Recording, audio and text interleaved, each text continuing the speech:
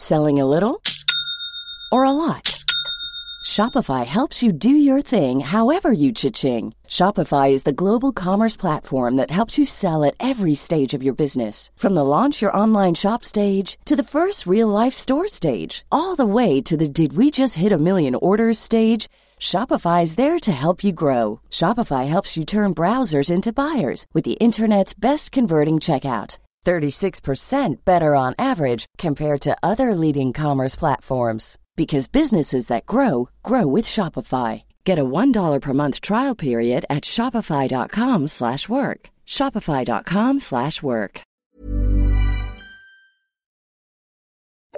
The FT. Hello and welcome back to FT Science. This week we talk mathematics, and particularly the maths of democracy. Is it possible to devise mathematically a fair voting system? One major player in this field was a man called Kenneth Arrow, an economist who won the Nobel Prize in 1972. He outlined what a system should be. It should be a preferential system, as we propose in the AV system, where each voter ranks each candidate from 1 to how many candidates there are. And we hear about the development of an artificial pancreas, which would make life much simpler for people with diabetes. In our studies, we have the computer algorithm running on a PC, but once we get into a commercialization or real product embodiment, it would run on a handheld device, a mobile phone, worn by the patient. I'm Clive Cookson, and you're listening to FT Science.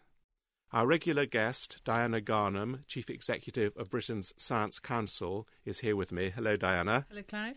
And our special guest is the mathematician Tony Crilly, who is now an independent mathematical writer and researcher after a career in academia. Tony's latest book looks at the big questions in mathematics. We might try to answer some of those big questions, for example, about infinity and symmetry, later on.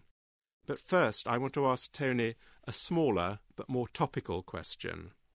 With the UK referendum coming up in a fortnight on whether we should change our voting system in general elections from first past the post to the alternative vote, or AV, what's your mathematical view of the two choices? Well, I should start off by saying that mathematicians have for centuries been looking at voting systems and applying their mathematics to this particular issue. And one major player in this field was a man called Kenneth Arrow, an economist who won the Nobel Prize in 1972. He outlined what a system should be. It should be a preferential system, as we propose in the AV system, where each voter ranks each candidate from 1 to how many candidates there are. So basically you're saying that if there were 3 names, every voter would have to make sure that he or she put down all 3 rather than 1 or 2. How is this different from the AV system being proposed? Well, the AV system, as proposed, allows freedom to each voter to just put down what they wish. There's no compulsion on them to put down A, B, C, or D, E, F, or whatever. Do you think it's fairer to go back to proportional representation, to introduce some system of proportion? Well, if we did that, then we would have to abandon the constituency basis for looking at voting systems. The AV system does rely on having a constituency vote. Diana, what do you think? Your preferences and your graded preferences are being taken into account more fully, and that seems to me to be more in tune with the times, because you might argue that there isn't such a great difference between some of the choices we have to make, and therefore being able to grade them 1 to 3 or 1 to 5 seems very sensible. For example, you carry on voting for a pope until effectively nobody's voting against the candidate. And AV is getting us closer to finding a candidate that more people are voting for, even if it's not a majority of people having it as their top vote. I think, you would have less divisive candidates, I think. I think the main argument for AV is that it makes the voters engage with all the candidates, whereas with first past the post, you only have to worry about your preferred candidate. Yes. In the light of Arrow's theorem, you can see that first past the post is really a very crude system. Yes. Because it only allows one preference to be made. Do I take it that you will be voting, perhaps reluctantly, for AV, Tony? I'm talking as a mathematician and should really sit on the fence. Diana, I don't think you'll sit on the fence. I suspect you're going to go for AV. Yes, I think AV is a more modern option. Me too, even though it's far from perfect. Tony, let's talk a little about the bigger questions, the much bigger questions in your book. There are lots of them. Which one appeals to you most? Well, it's very difficult to say. They're all favourites in one sense. I quite like the imaginary numbers because imaginary numbers are something which does engage the public. What is an imaginary number? Something invented by mathematicians to mean, colloquially, the square root of -1. And it's proved very useful in all kinds of directions, in space flight, in the theory of electricity and so on. But if you actually plug in your -1 into your calculator and press the square root button, you get out nonsense. So it's a kind of theoretical artifact which has been invented by mathematicians to enable them to talk about things called two-dimensional numbers, which are complex numbers. I think you've just explained why it's so hard for people to engage with maths. But imaginary numbers, I agree with you. I think it's actually a rather beautiful concept. And it actually allows people to see mathematics not just as a tool, but something with a beauty and a shape. And it is philosophical. And quite a lot of the mathematicians who talk about those sorts of things it's a hypothesis about maths, is it not? And it's something that they don't know the answer to, but the hypothesis remains very useful as a tool. Yeah, so they're really at the apex of our number system in one sense, that there's a whole theory of complex numbers. Because they're two-dimensional, they give themselves to very beautiful pictures when we talk about fractals and chaos and things like that. So sum it all up then, Tony. What is the purpose of maths? Well, maths is, many purposes, it's really to engage mathematicians in a very beautiful subject like any artist would do. It also gives a way of looking at the world, and it has so many practical applications nowadays that we simply could not do without it. OK, now let's hear from Duncan Jarvis at the British Medical Journal with his regular fortnightly contribution to FT Science. Homeostasis.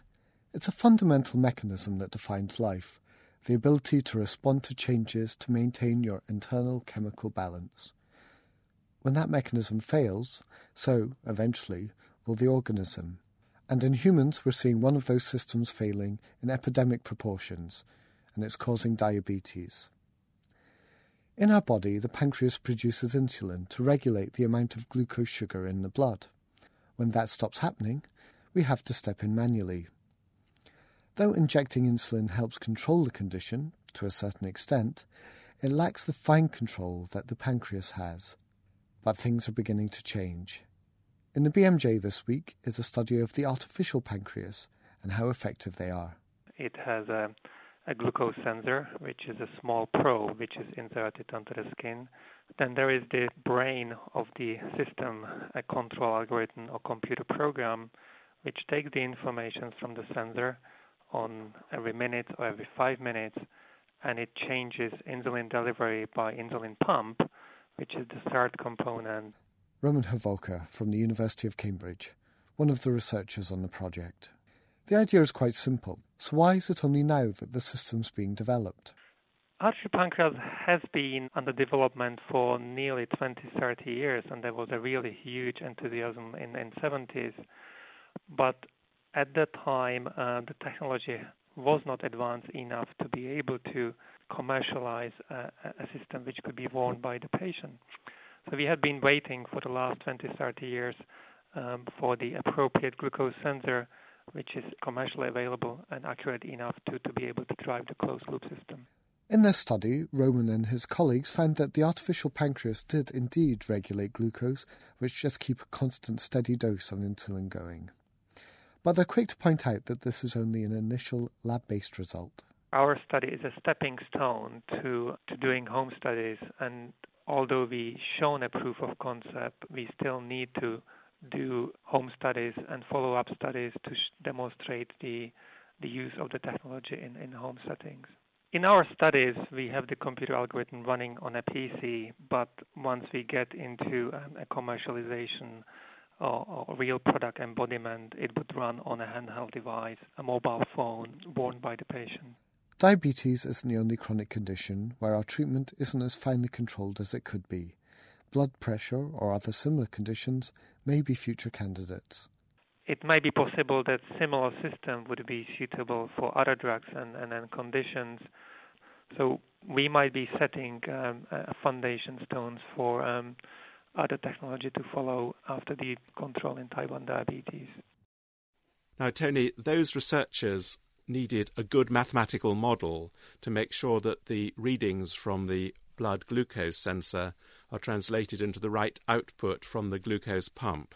It's an illustration, isn't it, that maths is, as you say in your book, a silent partner throughout science. It's very important that we have underlying all these models, just like in the voting system, we had to make certain assumptions, and from those assumptions, which in this case here try to model or mimic the medical situation, then from those assumptions we can then build equations and then model the medical situation in real time using computers. But underlying everything is the basic mathematics.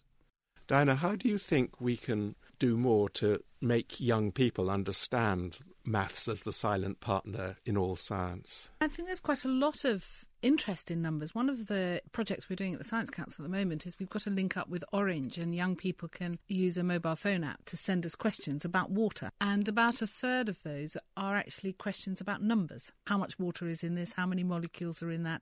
So I think there's huge potential for us to engage. Yes, a lot of the applications then are filtering through to school children who are learning how that mathematics does apply to more than just the physics and chemistry, which in years ago used to be the case.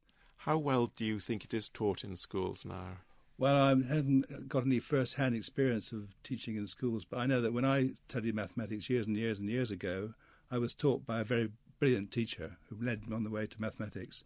Can you sum up what was brilliant about your teacher that inspired you? He went outside the bounds of the school syllabus. For example, he brought in journals to show us that mathematics was not just what we had to learn to pass examinations, but he taught us that mathematics was alive. There were people out there doing research, people out there enthusiastic about it, and by that means it translated itself into enthusiasm for us. I'm afraid that's all we have time for today. Please join us again next week. All that's left for me now is to thank my studio guests, Diana Garnham and Tony Crilly, and Duncan Jarvis and the BMJ for their contribution. And thank you for listening. FT Science was produced by LJ Filatrani. I'm Clive Cookson. Goodbye. For more downloads, go to ft.com/podcasts.